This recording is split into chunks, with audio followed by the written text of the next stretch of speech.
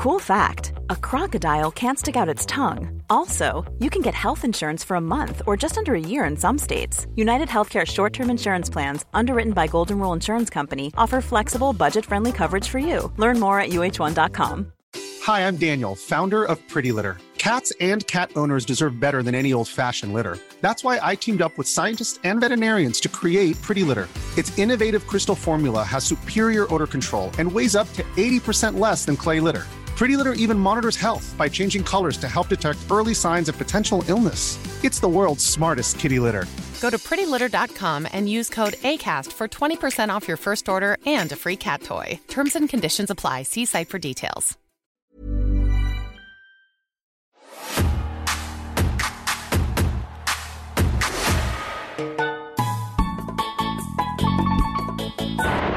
Hello there. This is the voice of the Internet Technical Department. Due to a microphone malfunction, Tom will spend the first 10 minutes or so of this interview off mic. Don't worry, he fixes it. Stay with us and you'll be rewarded with stories of violence and love from the world of deathmatch wrestling. Thank you. Stay safe. Love you. Bye.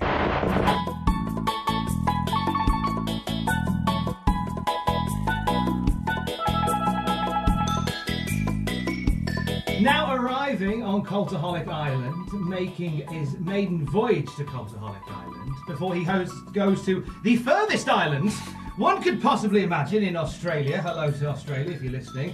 Joined by Deathmatch Wrestling superstar and North Wrestling Ultraviolent champion CLINT MARGERA. Hello, Tom. A fellow lost West Midlander in the Northeast. Correct. Very far from home. This is nice. Nice to be with people again. Yeah. Wolverhampton boy. Mm-hmm.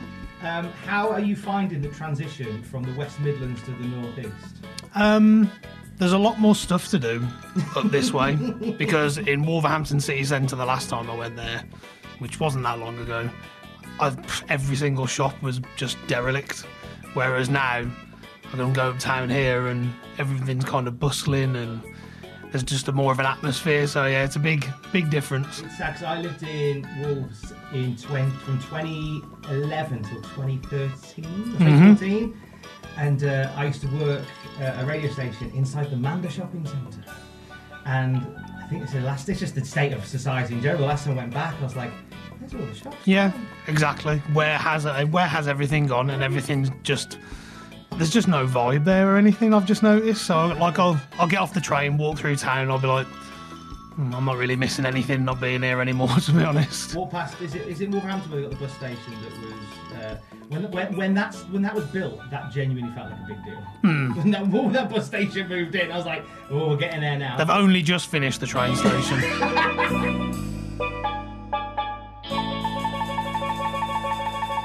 Did you find that when you moved to the Northeast, the friendliness threw you somewhat? A little bit, yeah. A little bit. Everyone is very welcoming. Because they were all so chatty. Yeah. And you were and I found the first couple of weeks I was here, when someone was going, Rita, how you doing? Like, I was like, keep hold me wallet. Like, is this a distraction thing? And that's that. I'm not casting aspersions on, I'm from Worcester, but I lived in Wolves for a while. But that's kind of... That's what it's done to me. It does shock you a little bit, though, when someone that you've never met before is just very, how are you, like, kind of thing. You're a little bit like, why would you want? And I was so excited when you got added to North. So I was like, yes! More representation up here. It's been a while since I was last there, before I came back properly. So it's been nice to come back and see everyone. And Bowers is awesome as always. So yeah, it's great to be there. He's a good egg, and we're going to talk about you taking on beyond the Northeast, taking the world on. But to get us there, Clint, I've asked you to bring 3 wrestling matches that you would watch while stranded on a desert island. 3 matches, any promotion, anytime, anywhere, that you would happily watch over and over again. So we're going to go through them throughout our chat today. What would you like your first one to be, Clint? Always my answer for my first ever wrestling experience, nearly 1992.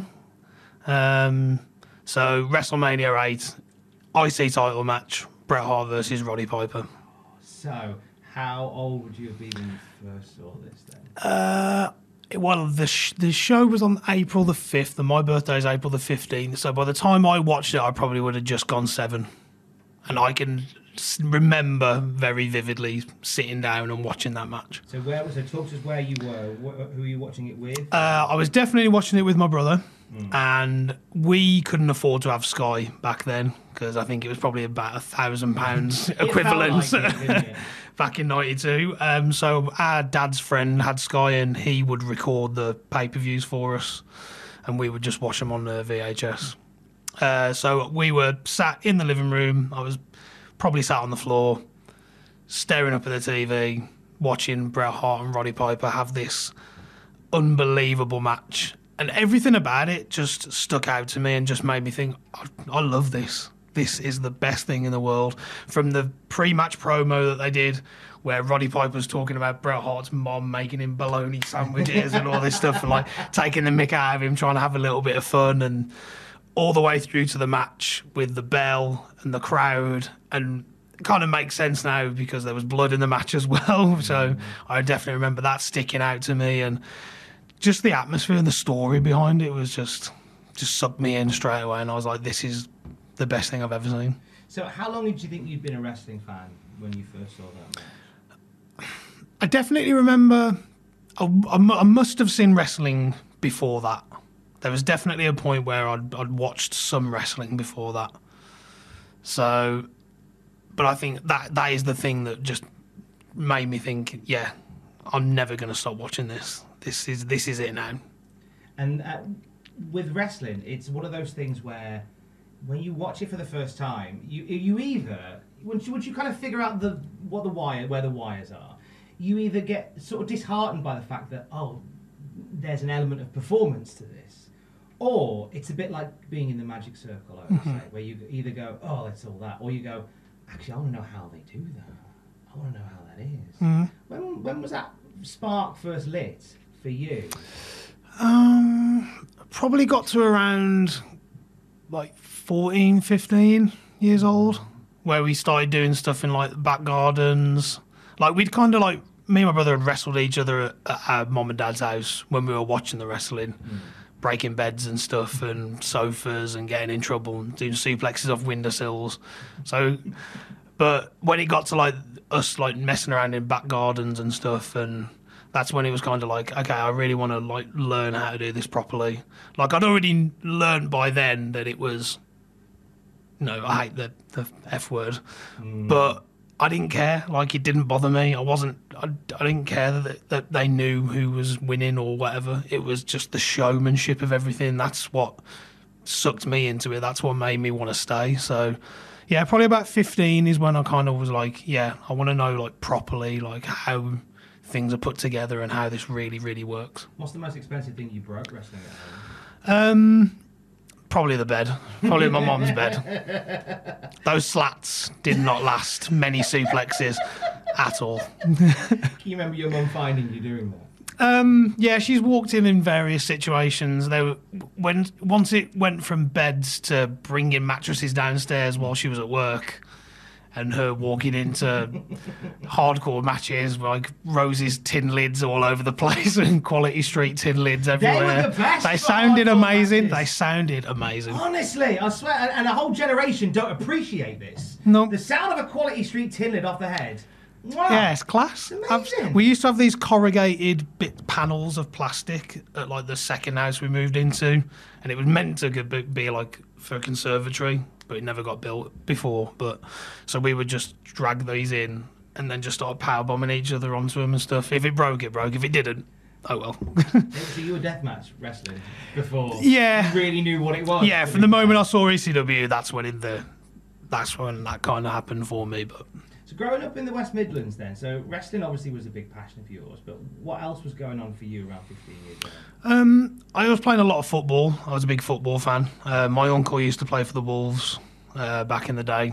So who's your uncle? Jerry O'Hara. Jerry O'Hara.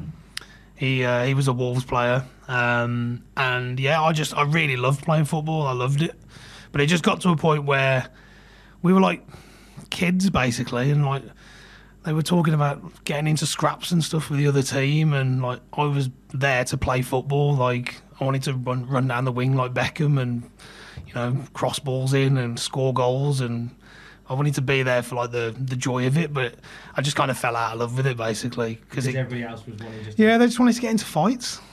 It's football. I mean, I know there's fights in football, but like we kids, like who cares? Let's just score 9 goals and put your shirt over your head like Viali, and you know what I mean? But yeah. Do you think that had there not been like that sort of environment there, you might have pursued football a little more? There are times where I think I would have carried on. Like I had trials for Wolverhampton Town and everything, and that was kind of as far as it went for me. But I did really enjoy playing it. But there was just this other part of me that was just like, oh, wrestling's really cool, though, isn't it?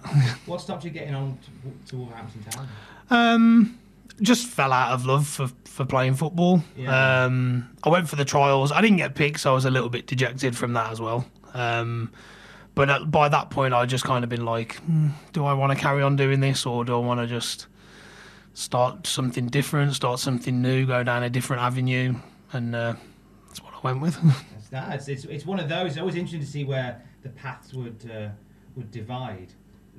When it became to a point where you decided, well, actually, wrestling's going to be my thing, what was the reaction from your parents? And they've grown up watching you destroy conservatories, break slats in beds. Like, what's the vibe when you did you ever broach that when you were younger, or was that a conversation much further down? No, not really. I mean, my mom was always very aware of my love for wrestling.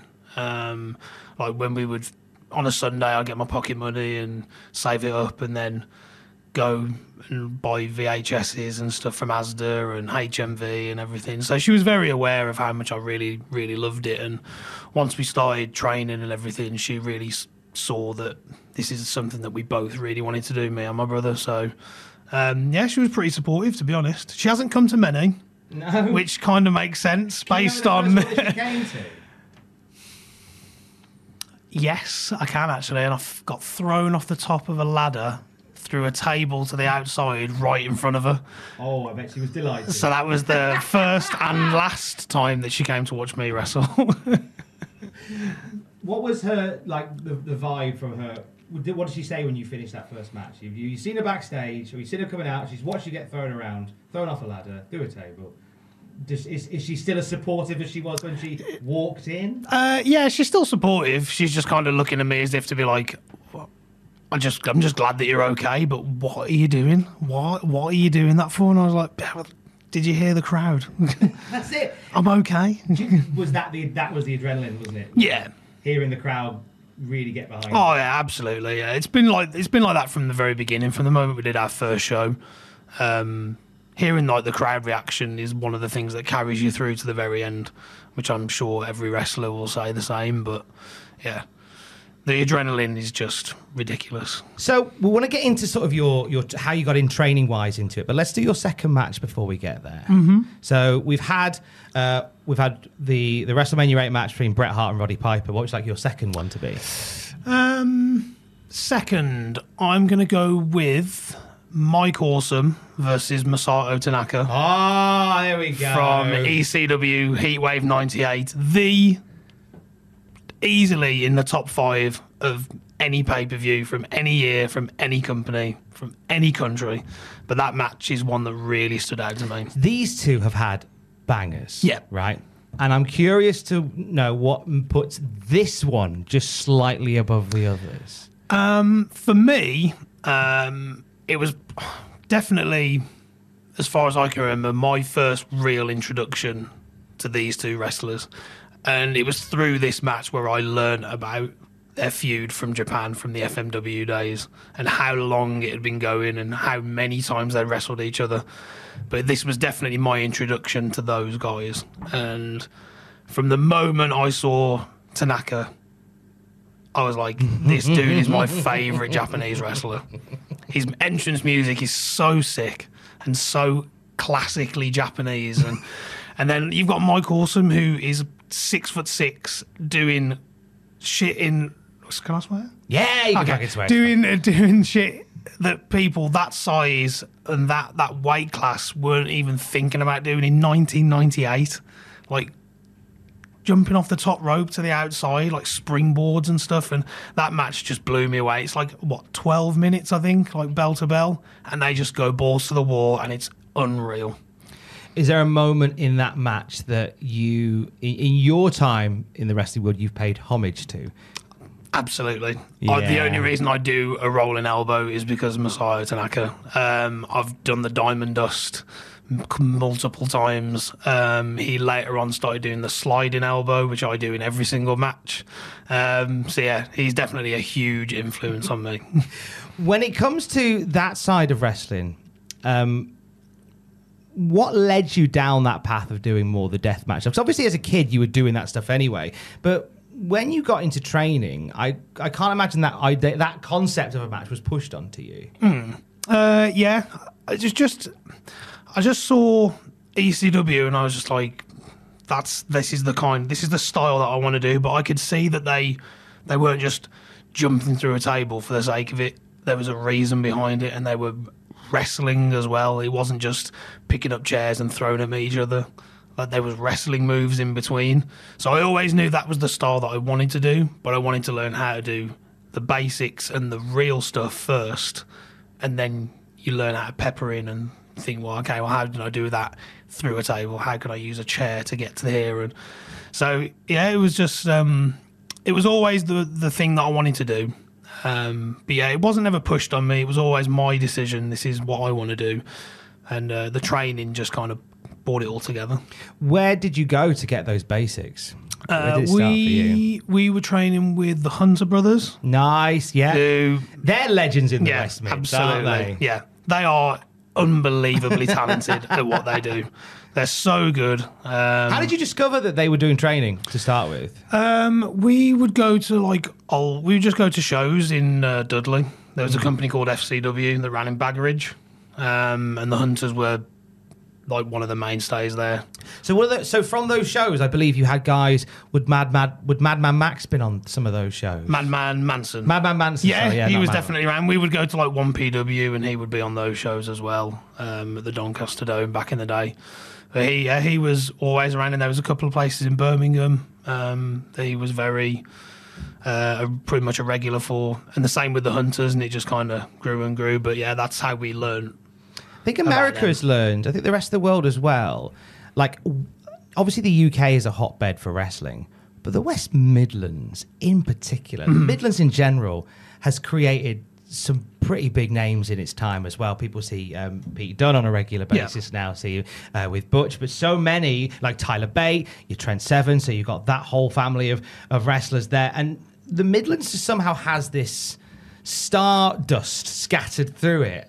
Why do you think the Midlands, more than anywhere else, has that? I don't know. We got Mastiff as well. Mastiff, of course. Who is, again, just the knowledge that we learned from training with and being trained by on some occasions, Dave, was unreal. And I was fortunate enough to wrestle him quite a few times back in the early days of Fight Club Pro. But yeah, I don't know why. I don't know why the Midlands has just got this talent. It's there, and it's always been there, and there's still, the Hunters are still going. Well, Lee is, so there's still that hotbed, as you say. But I don't know why it's. I'm not sure. Who would you say from that neck of the woods is a bit of an unsung wrestling hero? Someone maybe that you've encountered along the road and gone, they deserve more flowers. Ooh. On the spot now. Millie McKenzie as well, who's done really well from our neck of the woods, and it's always lovely to see Millie doing more and Derice. more. Man like Derice, lest we forget. Mm-hmm. I mean, he's Dan Maloney. It's something in the water. Yeah, when you start dropping the names, it goes on and on and on and on and on. Something in the water in the West Midlands, and you love to see it. When you were getting that training by the Hunter brothers, so you've gone from like wrestling around the house, wrestling in the garden, and now you're going, right, we're ready to make a go of this, and you're with the Hunter brothers. How did getting in there with them for that first day differ from what you thought it would be? I realised that my brain doesn't work as quickly as I thought it did. Okay. With the whole tech side of everything. like the chain wrestling, I realised that some people's brains work a lot quicker than others, because it was always something that I was quite nervous doing, because I would watch other people do it and they would just do it so easily and so fluently, and I would just be like, right, okay, but I need to go through it step by step to really make it work for me. But that's something that I definitely realised very early on. But that confidence grew with each training session. So, but yeah, I just didn't realise how they weren't really close and tight with each other and stuff as well. And like, I don't know what I'm going to talk about now. No, that's okay. You probably thought there was more of a closeness with them than there was. Obviously, because they're a tag team, and you see them as a tag team, and then when the veil slips, and you actually see what really goes on there. But the technical side of it's interesting, because when you watch wrestlers putting their matches together, it's kind of like this. There's this sort of weird kinetic energy about how they do it, and I'm always fascinated by that. I mean, obviously, when you said you started, that first part was difficult for you.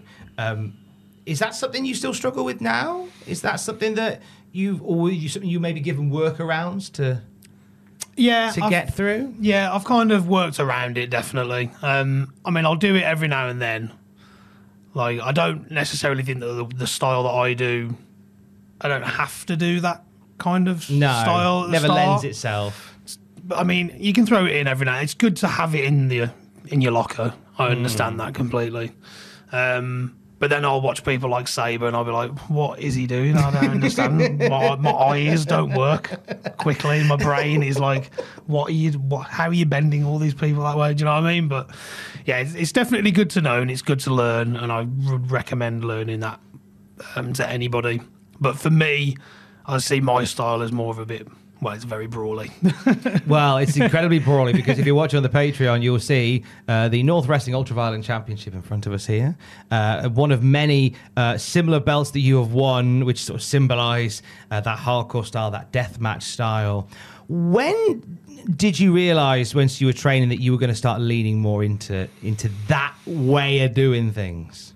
I started seeing stuff like Combat Zone Wrestling. I'd also seen the Cactus Jack Terry Funk no rope barbed wire match from Japan on a tape, and that's when I was kind of like, yeah, I want to step this up a little bit, so we'll graduate from tables to barbed wire, and then further on we'll get to glass, and then we'll start bleeding everywhere. And definitely Combat Zone, the old IWA Japan FMW videos. That was when I was like, yeah, this is definitely it now. Talk us through the sort of the mentality of that first time that you went to an extreme in that way. So, can you remember when your first death match was? If you can't, the power of the internet means that I can your memory. I would say, I remember the first time I ever used barbed wire, which is kind of what I would say was my first death match. I think it was against Devon Moore for... I feel like I'm testing you. The Fight Club Pro Bound to Violence tournament. And it was a first round match, and he was the CZW World Heavyweight Champion at that point. And that was the first time I did barbed wire. So that's what I would class as my first death match. And what a graduation to do it for CCW, for a CCW title as well. Because to go from watching it to suddenly being there and being amongst it, is there like a pressure there? Because you're like, I watched this and I really want to do this style, and here I am and I'm doing it. Yeah, I mean, they'd brought a lot of people over as well, because that was in a nightclub in Wolverhampton. That was in the Planet upstairs. Rip those days. So yeah, but there was a lot of people there from CZW, like the promoter was there. There was a lot of talent there that I'd watched on video and stuff. There was other talent from Europe. WXW were there as well, and they were still doing death matches. So I really wanted to make like a good impression, because I wanted to, network, and didn't want people to think that I was just a complete straw who didn't know what he was doing. But was there really that fear still at that point? Because you've been wrestling for a couple of years by that point. When you had that match, was there that fear that still maybe you were maybe suffering a bit of imposter syndrome? I mean, I still suffer from it these days Yeah. in matches, yeah. And I don't think I'm alone. I don't think I'm alone when I say stuff like that. I think everyone has that kind of little bit of imposter syndrome sometimes, but it is something that I still deal with. But yeah, at that point, absolutely, I was just like, I just want people to take me seriously, and I don't want people to think that I'm just messing around and just doing it because I can't do the other stuff very well. Do you know what I mean? Do you get that a lot? Is that a very popular misconception?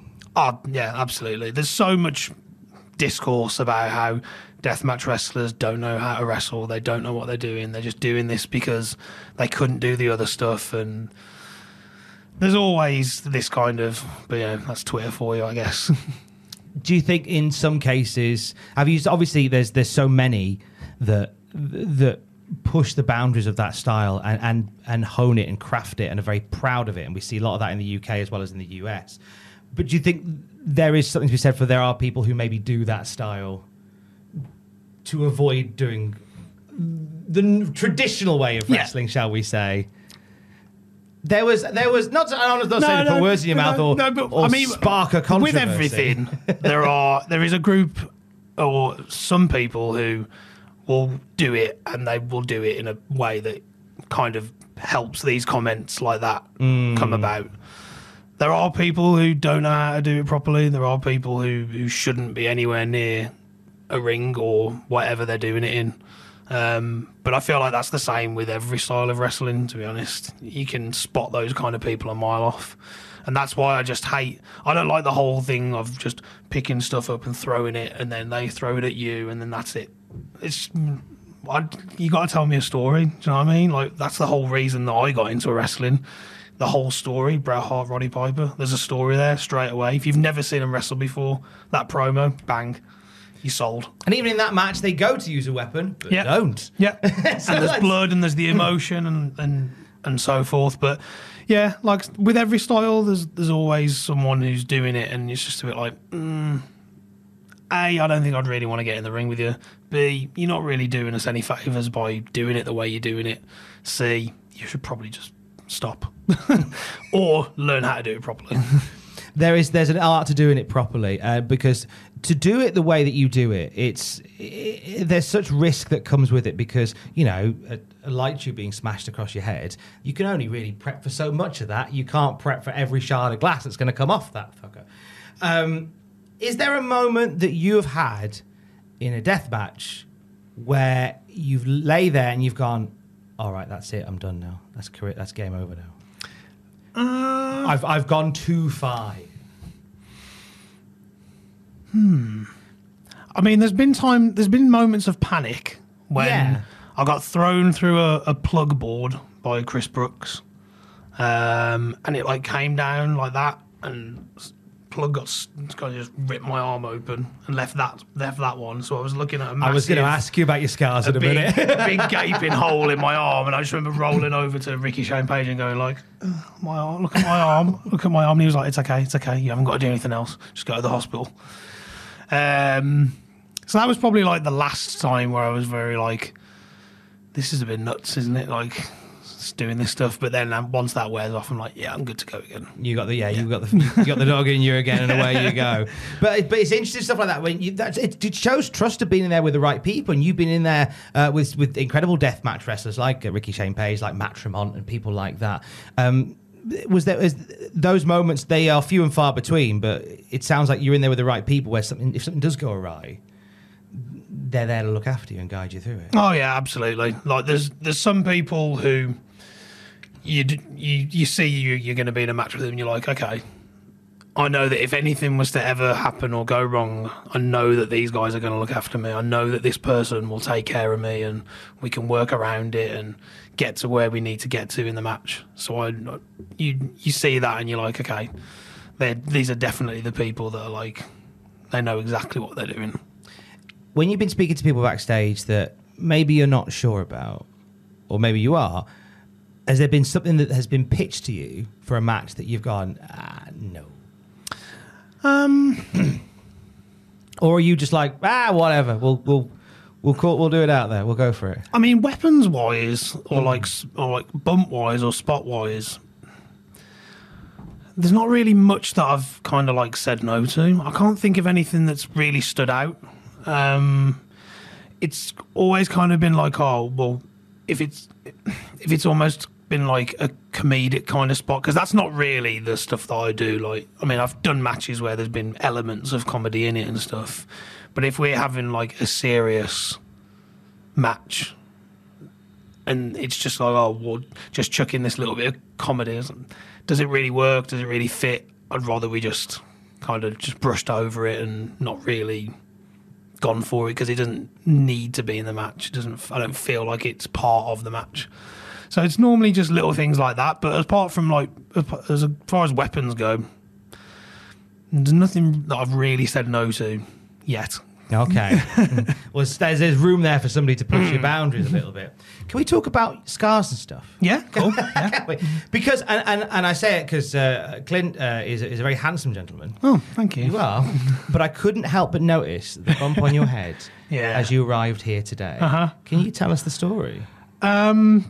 I think this has just built up just over time. I can't really think of one. I've never noticed it before. One specific thing that's made it happen. And do you know what? I don't think it was very noticeable. And it seems to me that ever since we came back after the pandemic, everyone has noticed it. But it was definitely there before that. It's been there for a while, but everyone has noticed it. And I'll be standing in like underneath a light, and then the shadow will be like will make it pop out, and people are like, "Oh my God, are you okay? What's that?" Oh, like, it's just a lump. Is it a build? Is it from like? Is it something biology based? It's not wrestling based. I think it's come from getting stapled. Yeah, I think it's come from getting stapled in the head, because I've got another tiny little one here, which is another place where I'll get stapled kind of every now and then. Do you tend to? Because I don't want to get too inside baseball, but I just quite enjoy the going into the weeds a bit on putting together, because always wild death matches always look like they're wild and untamed, but I imagine there is some control and order to that chaos. Yes. There has to be. One must have order in my chaos. So you have a little bit there, which you pointed out. I hadn't seen it until you pointed it out. So would you always say, okay, if we're doing staples, staple there? I've never really liked. I realised I did that and it looked like a knobhead motion, and it wasn't. It was a staple motion. I've never really mentioned it unless they have already seen it and thought I'll stay away from that. But I did actually go and have it checked out about three or 4 weeks ago. Yeah, because I was getting a little bit weird about it, because loads of people were noticing it, and I was just like, it's been there for ages, and has it just got bigger or whatever? But the doctor said that it's just a soft tissue. Can they lance it and will goo come out like a Dr. Pimple Popper type deal? They probably could, but he said if you want anything like that, you're talking about going private, which obviously, money talks, and as much as I love wrestling, it doesn't pay as well as we all want it to sometimes. But it's just kind of. He said if it ever starts hurting, then come back. But at the moment, it's just a lump. I'm just dealing with it. Yeah. You've got. I spotted this as well, just near your tattoo. A scar all across there. Is there a story behind that one? I'm really excited to find one, and you just go, I just scratched it on the fence, fetching the cat. Cat did it. Some of them will be from the cat. Bone did it. Shout out Bone. But that, I think, that is from the first Death House match, which was Drew Parker's first ever death match, because I remember us taking the picture like this, and I remember seeing the massive cut. So that will either be from a light tube or carpet strips. Oh, which incidentally is probably my favourite deathmatch weapon. A carpet. I was going to come to your favourite weapons. Yeah. Why does carpet strip beat out your common or garden light tube or board of nails? I think it's just one of those that everyone kind of can relate to. Yeah. Remember being a kid running up the stairs, or as an adult running up the stairs, you're late for work, you've only got one sock on, you step too far onto the step, you catch your big toe on a bit of carpet grip, or you're walking through your house and you catch it. So it's one of those ones that people can be like, Yeah, that hurts. We all know that hurts. Like Lego or colourful. Or a plug. Or colourful building blocks, as Vader Scott As Vader Scott pointed out, yeah. politely called it. Yeah, or a plug. Yes, treading on a plug. We've all done that. It does weirdly loop back to how you want to tell stories and relatable stories in death matches, and a carpet strip does that. It tells a very relatable story. Do you have a scar or a cut on your body from a death match that maybe we can't see that you always remember where it came from? I don't actually, because the one from Drew Parker, I think, is as we'll get to, wonderfully timed. Absolutely. But otherwise, you've got away relatively scot-free.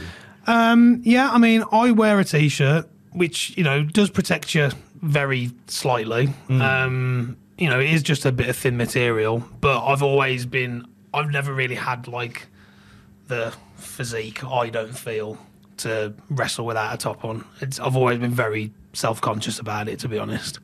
I don't mind having my arms out and they can get cut up to whatever, but I've always been really funny about walking around with tops off and stuff like that. I've always been very it's not really for me. Does that come back to a bit of the imposter syndrome, self-esteem type? Probably a little bit, yeah. Yeah, probably. But I mean, there's been times where like my top's been ripped off during a match. There's only been 2 of those occasions, thankfully. And they're not very well documented, so don't worry about it. You won't see it anywhere. I was going to go find them now. I was intrigued. No, one of them is on YouTube. Yeah. And I've got pictures of the other one, so that's about it. But yeah. As far as like my main body, I've got some on my back because obviously glass cuts through t-shirt material and stuff, and barbed wire rips you through, but I haven't really got anything that's really bad. Just my arms, really. Yeah, we've mentioned your best weapon, which is the carpet strips. What's your worst?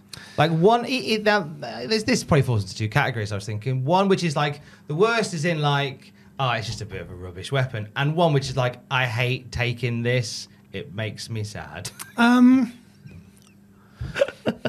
Do you know what? Whenever I take one of these in a match, I always think these hurt so much more than we make to believe. Chair shots to the back. See, it's funny because wrestlers are sort of told to do that now rather than the head because it's safer, but they still hurt like buggery. But when you've took like the gut shot and then when you're on all fours, those chair shots to the back hurt more than any glass or barbed wire or stupid other thing that I've done.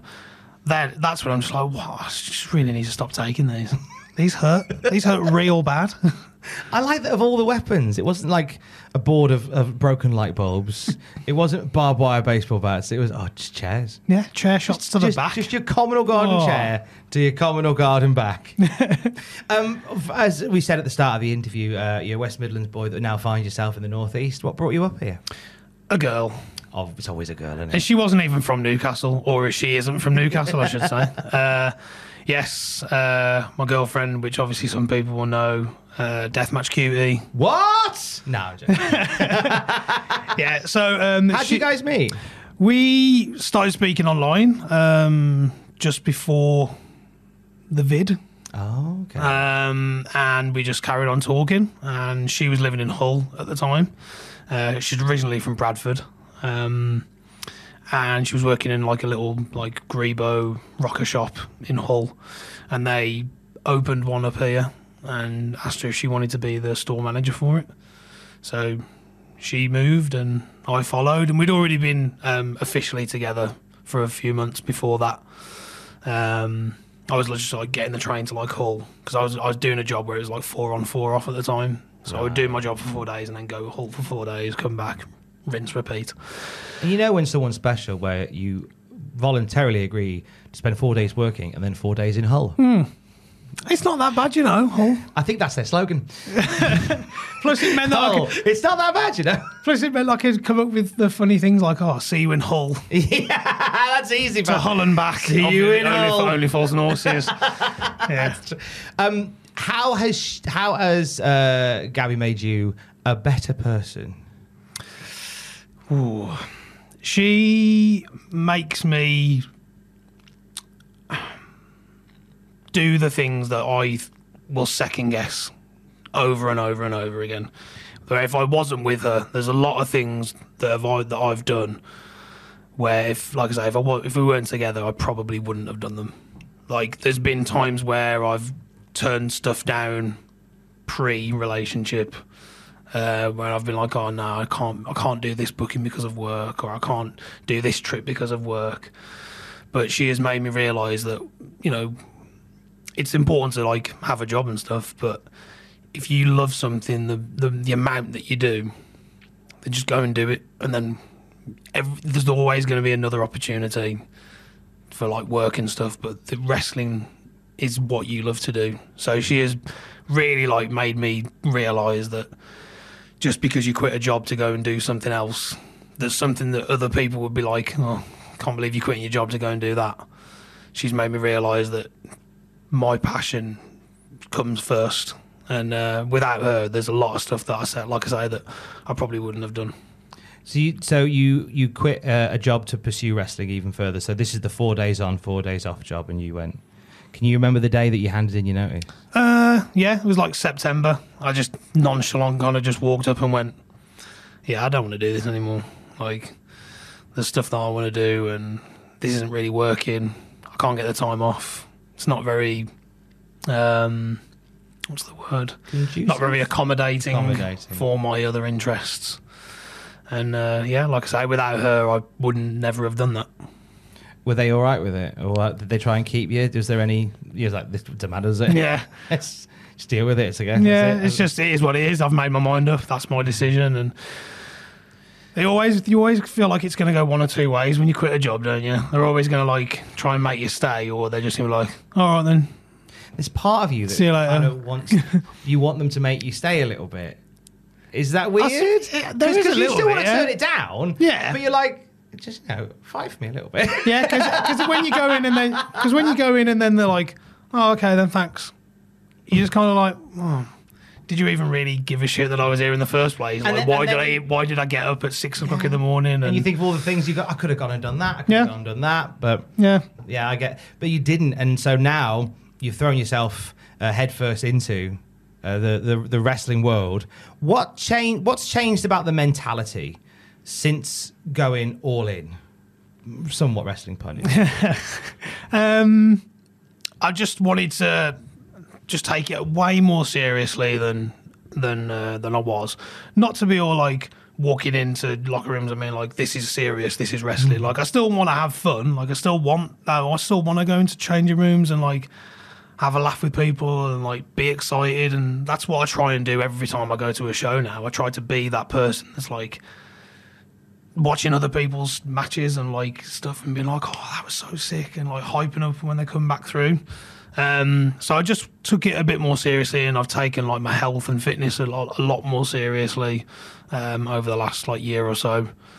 Like, I've dropped a little bit of weight because I love Domino's, but I can't eat Domino's every weekend. You know what I mean? You can, but it doesn't go that well. But yeah, so I've just started taking everything just with a bit more.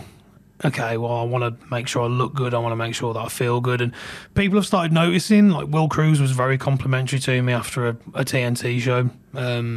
Noticed that I dropped a little bit of weight, saying how well I was moving around the ring. Rory is another one who's kind of like checked in with me every now and then and just been like, how's this going, how's that going? And he's always noticed, and he's dropped a little bit of weight as well, and I can see that in his wrestling. But yeah, so I've just thought, if I'm going to like do this, you know, more often and more full time, quote unquote, but I've just got to knuckle down and, you know, make myself look the part a little bit more.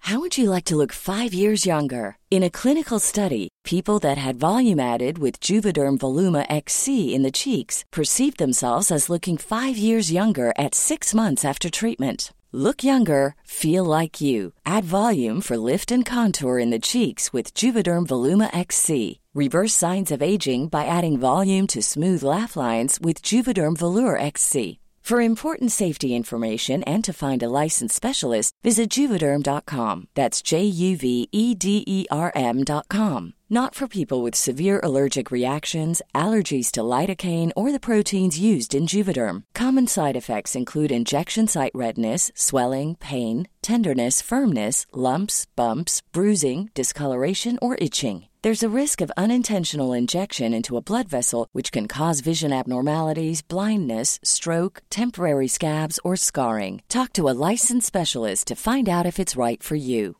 Burrow's furniture is built for the way you live. From ensuring easy assembly and disassembly to honoring highly requested new colors for their award-winning seating, they always have their customers in mind. Their modular seating is made out of durable materials to last and grow with you. And with Burrow, you always get fast, free shipping. Get up to 60% off during Burrow's Memorial Day sale at burrow.com/ACAST. That's burrow.com/ACAST. burrow.com/ACAST. Hey there, it's Michelle Norris. I'm host of a podcast called Your Mama's Kitchen. When I travel, I'm usually looking for a way to find a taste of home when I'm not at home. And one of the things I love to do when I am at home is entertain. And Airbnb allows me to do that. When I was in California recently, I rented a house that had a great kitchen. And when we were sitting around the table, we were all thinking, we're in someone else's house. Someone could be in all of our homes as well. If you have a home, but you're not always at home, you have an Airbnb. Your home might be worth more than you think. Find out how much at airbnb.com/host.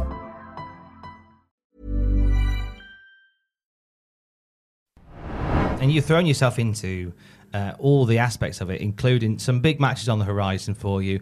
The man that gave you that scar in his first death match, Drew Parker, you're going to be competing in his last.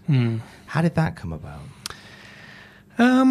He dropped me a message just before he moved back from Japan, saying that he'd done his last ever death match in the US against John Wayne Murdoch. He had his last ever death match in Japan in a tag match against Kasai and Takeda, and he never got his last UK death match like advertised.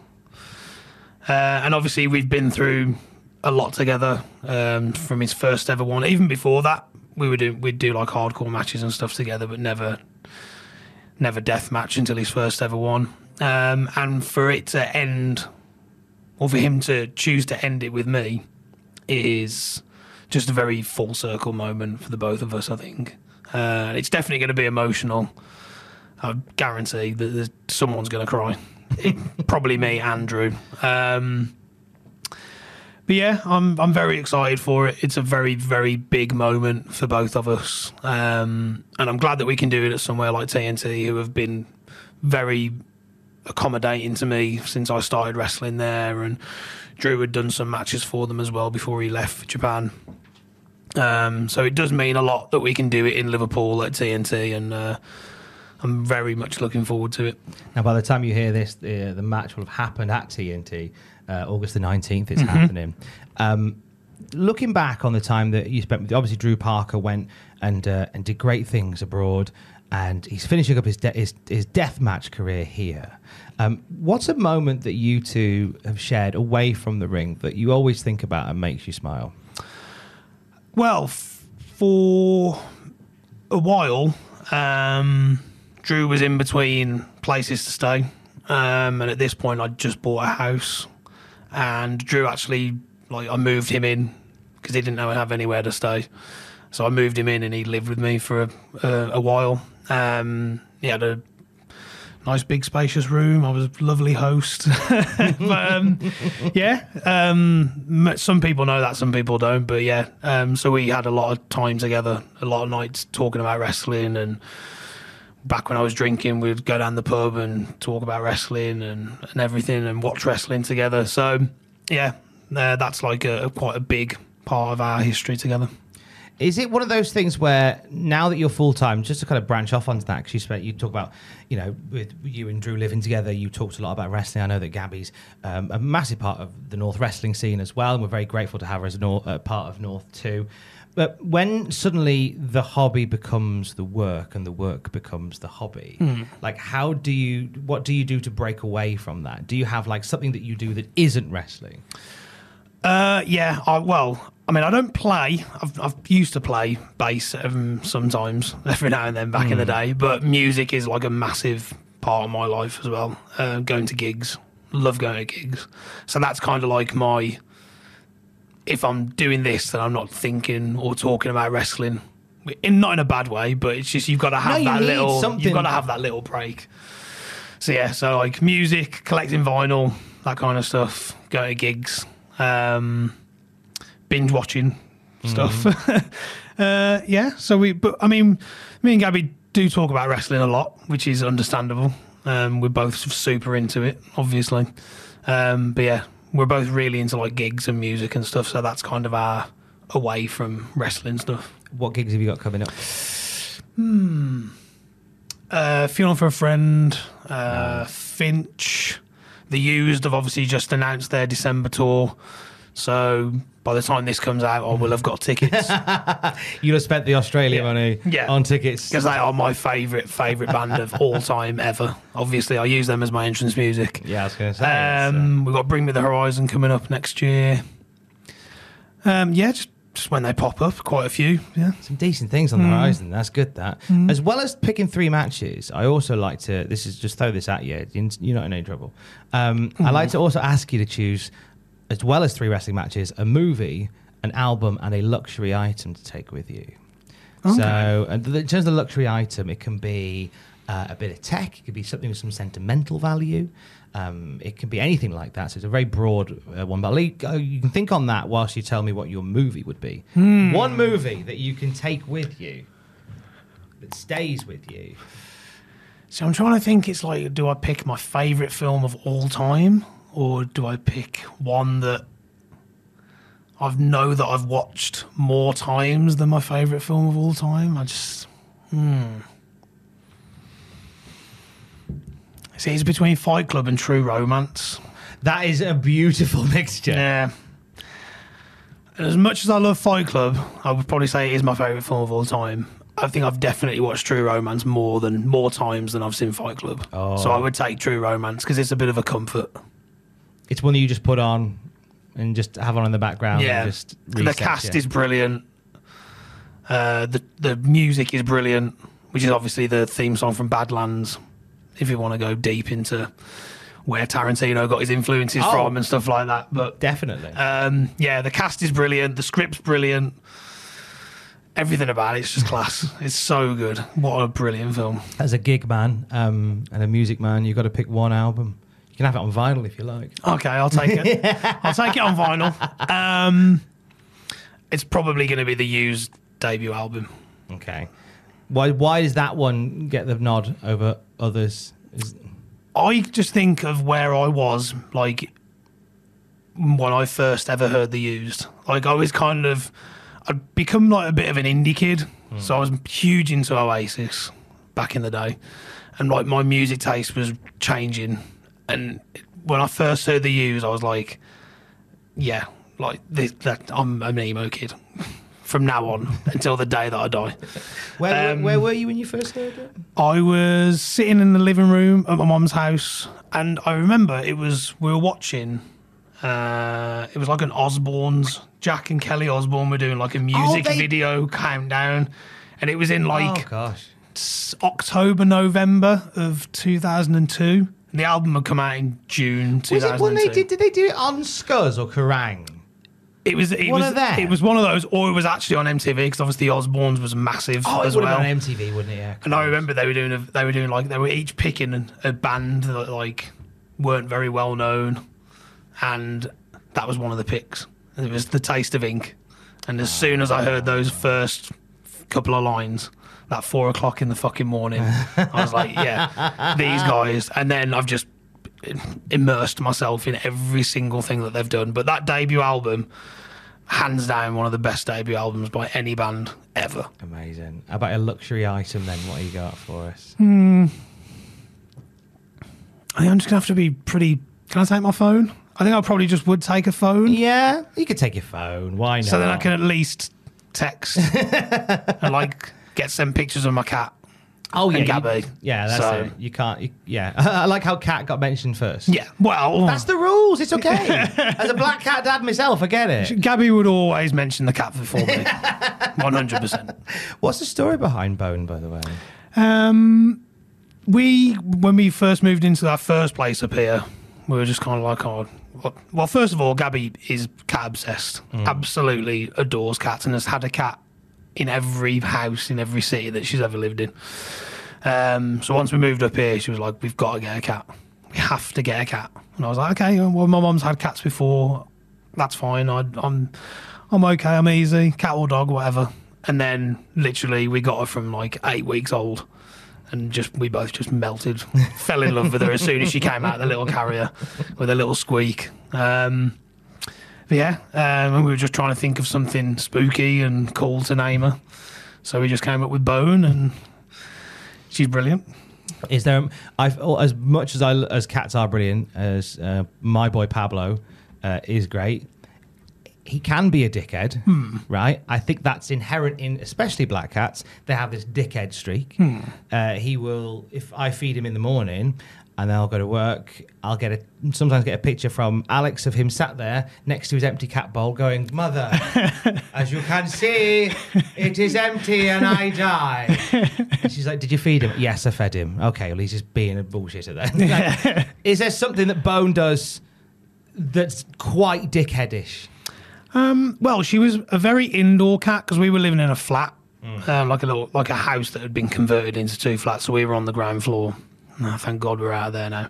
But we didn't really have much of. In fact, we had no garden. It was just a concrete little yard. So we were always like, well, she's never going outside, staying indoors.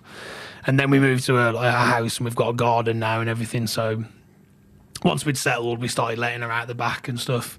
But she's got a tendency to disappear, but she'll stay in the confines of the garden, but because they're in quite dark spaces and because she is 100%, there's no specks of white on her or little white paws or anything like that. It's very hard to find her sometimes, but now she's got like a cute little like pink leopard print collar. So she's a bit more noticeable, but yeah, she will hide. She'll hear you calling her and she'll go, "I'm just gonna hide." Yeah. She's starting to like learn how to get behind the back of the shed now. Oh, little pricks. I discovered from when Pablo got out the one day, I spent hours looking for him in the woods next to our house, rummaging through nettles and all this, only to find that he'd camped out at the hedge next to the front door.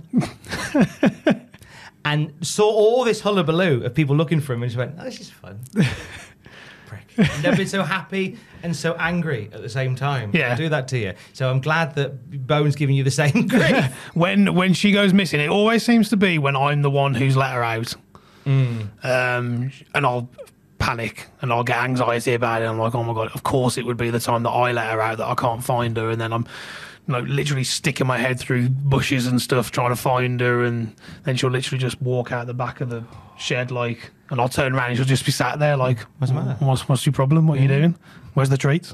Well, that's it. This is the thing. Well, when they get out, apparently indoor cats only go as far as a 50-mile radius. Oh, okay.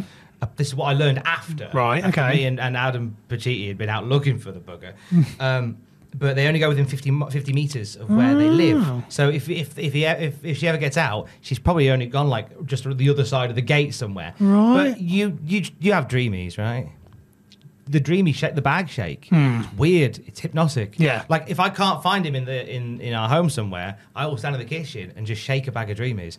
Within 25 seconds, "Oh, hi, there you are." Oh, we'll be doing this now, are we? Okay, Yeah, cool. that's it. So, Yeah, so cool. stand, if in doubt, stand in the middle of the garden, shake the dreamies. Yeah. Guarantee. Within seconds, we'll go, Or "Hello." the foil of the food packet as well. Oh, There's that's another it. one. Let's do that. The crinkle. Yes, here I am. Hello. Your third and final match, sir. So we've had some bangers so far. We've had Mike Awesome, Masato Tanaka getting love, Bret Hart and Roddy Piper. What's your third and final one going to be, sir? My favourite and my personal opinion, the best cage of death from CZW. Sami Callihan versus Danny Havoc. Cage of Death 11. Now, those are two names from CZW lore. Where would you have been when you first saw that one? Probably sitting in front of the computer, finding it on the internet somewhere, I imagine. So, this would have been what year was this? 2009 is when it happened. So there would have been some access, but not the access that we certainly have now. Not at all. You could half type it in, and it's got every instance for you. There's a bit of digging going on there. But is there a moment from that match that you still think about? Was there something from that match that makes you that makes it the best match? The final bump is legendary. And it actually caused Sammy to get sliced pretty much from like in between his shoulder blades, like all the way up the back of his neck. And there's on the replays, you'll see like a little backstage shot, and there's a cut that's like that wide, I think. Jeez. Probably about that long, which is pretty gnarly. But again, it was the blow off of a massive storyline that they were doing, which involved kidnapping people and causing riots in the ECW arena. Like there was a bit where Sammy kind of like threatened to cut his wrist because they were part of this thing called the Switchblade Conspiracy. Him and John Moxley. And Sammy got through the crowd, and like people thought he was being serious, and it led to like a pretty much riot in the ECW arena. But yeah, everything about it was amazing. And Danny Havoc, I don't know what else I can say about him that I haven't already said. My opinion, best US deathmatch wrestler of all time. Gone way too soon. And I'll always be thankful for the time that I got to spend with him. And he was very important in me actually going over to do TOD. Him and Ricky Shane Page really went to bat for me. For that, so yeah. But the match, if you haven't seen it, please go and watch it. If you love deathmatch wrestling and you haven't seen it, then how you haven't seen it if you love deathmatch wrestling, I don't know, but it's amazing. They just kill each other, and it's so good. Is there something that Danny Havoc told you during your time together that stays with you? Something in particular? Nothing in particular. I always just think of how he was with people from like the moment he met them. Like from the very first moment that I met him, I felt like I was his best friend. And that's something that I've kind of like tried to carry with me. And I always want to make people feel comfortable. And if we've never met, and if we're having a match together or not, or if you're in this style, I want you to like know that there are good people involved, and you know we can be mates and stuff. And that's kind of, like I say, something that I've always just carried with me from the moment I met him. Just noticed how nice he was, and he didn't need to be. And I always get worried because I obviously knew of him before I met him, and you always have that thing like, oh, this guy's not a dickhead. What if he's like just straws me off and he's just like, yeah, whatever. But he wasn't. He was everything that I kind of wanted him to be, and that never changed. And yeah. I always find when you meet your heroes like that it inspires you to go, I want to be... I never want to make anybody feel the way I thought they would make me feel. You know what I mean? Obviously he didn't, but like it's you strive then to go, I want to be like that now. Whenever anybody new comes across, I want to make them feel as welcome as Danny Havoc made me feel. Absolutely. You know? Yeah. And that is, among many things, that's Danny's legacy. And I think that's really nice. Absolutely. Yeah. Just like I say, I will never not think like that now when someone new comes along. I want them to be like, oh, Clint was cool, like he wasn't a dickhead or anything. And if I've ever come across that way, I apologise, but never my intention. But yeah, it is something, like I say, that stuck with me. And Sammy as well, from the moment we first met. We were like one of the first people in the UK that ever brought him over and stuff, back at Fight Club Pro. And again, just really nice to all of us. And we just tried to get on and just be mates and treat people how we want to be treated. You've worked with so many of your deathmatch wrestling heroes over the years. Is there one that really, obviously Danny Havoc does and Sami Callihan does, but is there one that you would still really love to work with that you haven't had a chance yet? It's a nice opportunity here to maybe put this out, manifest destiny. I'm a big believer in manifest. Yeah. Here's a great platform to manifest. I mean, I would love the opportunity, relish the opportunity to have a match with Nick Gage before he stops, because it's Nick Gage. Yeah. Well, I don't know what else I could say. To be in the ring with Nick Gage would be a dream come true for me.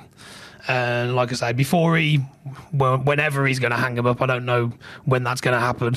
Seems like it's a million miles away, to be honest. But yeah, a one-on-one with Nick Gage, dream. I would love that. Manifested. Yeah. Manifest that destiny. The destiny before you is Australia. By the time you're hearing this, you are... I don't want to say you're in Australia, because I've done that flight and it is fucking horrible.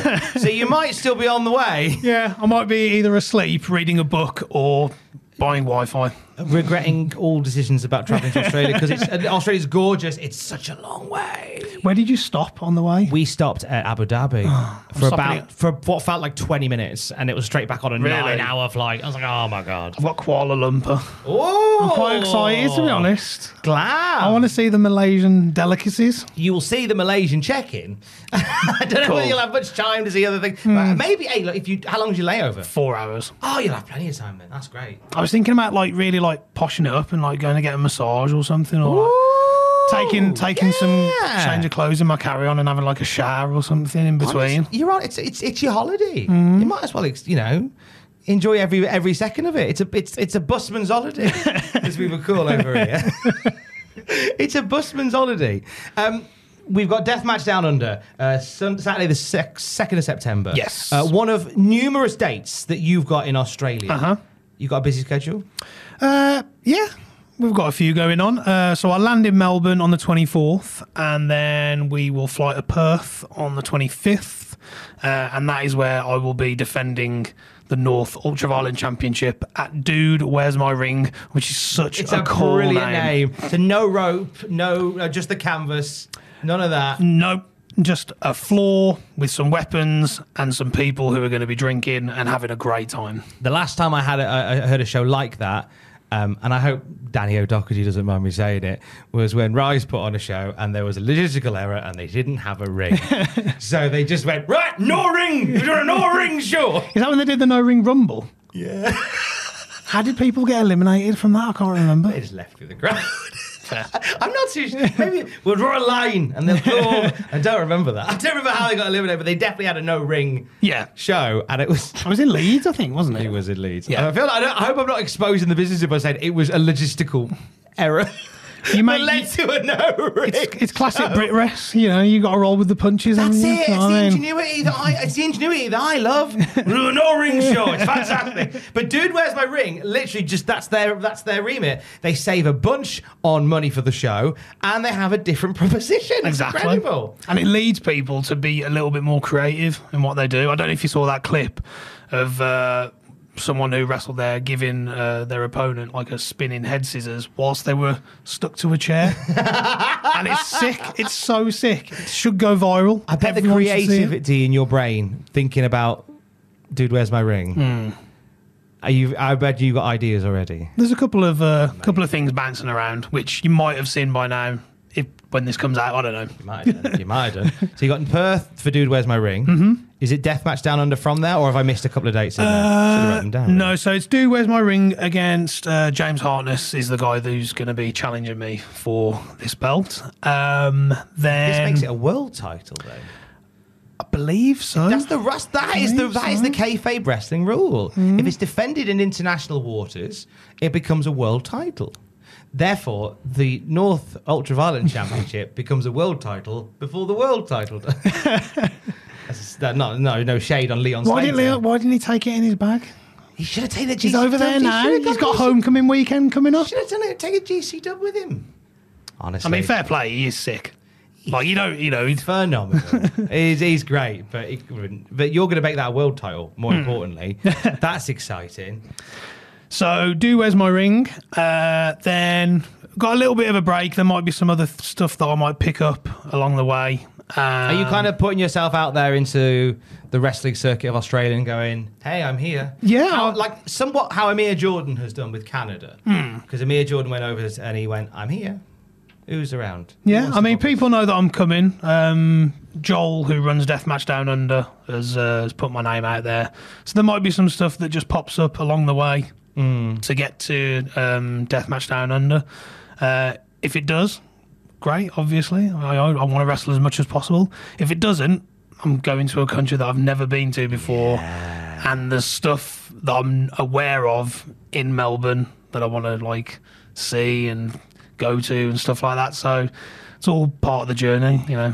Is there something in particular that you're buzzing to do while you're over there that isn't wrestling? Yes. I really, really want to go to Paran skate park. Right. Which is, I've been told, 40 minutes away from where Joel lives. Because there's a skate film called All This Mayhem that came out a few years ago, and it's about Ben and Tass Pappas, who were these two skateboarding prodigies from Australia. Nice. And that is where they kind of got noticed. That's where they started. So you're going to go and skate there? I'm not going to go and skate. Have a go. No, I can't stand up. My balance is awful. My balance is awful on a skateboard. Gabby gets you to do things that you can't bring yourself to do. So I think Gabby should get you doing an indie nose bone. I can't go to a skate park with that much history. If Tony Hawk can do it at 65, you'll be fine. I'll break something and then I won't be able to defend this. That is true. That is true. But yeah, so I want to go and visit that and just go and like see the ramp that they skated and everything and kind of like take it all in. Because again, that's another film that I've watched over and over and over again. It's a very, very sad story, but it's got a happy ending in a way. But yeah, it's just, and their like philosophy kind of like came through to me as well. Like they were just, this is what we love to do. Let's just go balls to the wall. Let's Barnes it, as they say. And then I was watching that. I was just like, yeah, deathmatch wrestling. This is what I love. Let's just Barnes it and go balls to the wall with it and just really, you know, show my passion for it. So their mentality kind of like came through. But yeah, I really want to go to Paran skate park, and I will go. Well, we're looking forward to seeing you Barnes it in Australia. If you are listening to this on the podcast feed or on the Patreon, look in the description. You'll see all the dates where Clint's wrestling and a little email if you want to pop book and say hello. Yes. We'll do that. So you can get out there if you're out there. Yes. I like to end on this one. It's a little bit deep, but it can lead to some opening of eyes. Say we have the chance to go back and we can take you back and see yourself at his younger age, and as you are suplexing your brother onto the broken slats of your mum's bed, you can impart your younger self with a little bit of wisdom to take forward in their life. What would you tell them?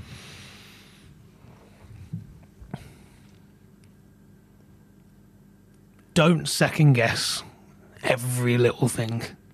If you want to do something, do it. Just don't talk yourself out of it.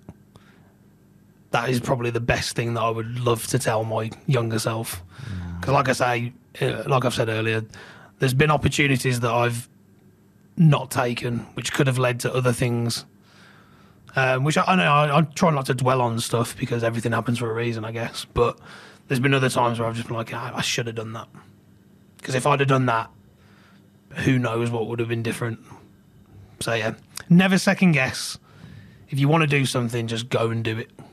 I thought you might have said chair shots to the back, but that's probably better. And don't take any chair shots to the back. Took my breath away with that one.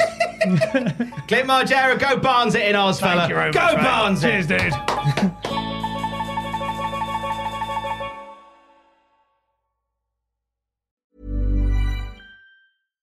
Hi, I'm Daniel, founder of Pretty Litter. Cats and cat owners deserve better than any old-fashioned litter. That's why I teamed up with scientists and veterinarians to create Pretty Litter. Its innovative crystal formula has superior odor control and weighs up to 80% less than clay litter. Pretty Litter even monitors health by changing colors to help detect early signs of potential illness. It's the world's smartest kitty litter. Go to prettylitter.com and use code ACAST for 20% off your first order and a free cat toy. Terms and conditions apply. See site for details. Planning for your next trip? Elevate your travel style with Quince. Quince has all the jet-setting essentials you'll want for your next getaway, like European linen, premium luggage options, buttery soft Italian leather bags, and so much more. And is all priced at 50 to 80% less than similar brands. Plus, Quince only works with factories that use safe and ethical manufacturing practices. Pack your bags with high-quality essentials you'll be wearing for vacations to come with Quince. Go to quince.com/pack for free shipping and 365-day returns. For all the wrestling headlines in just 10 minutes, search Cultaholic Wrestling News on Apple, Spotify, or wherever you get your podcasts from.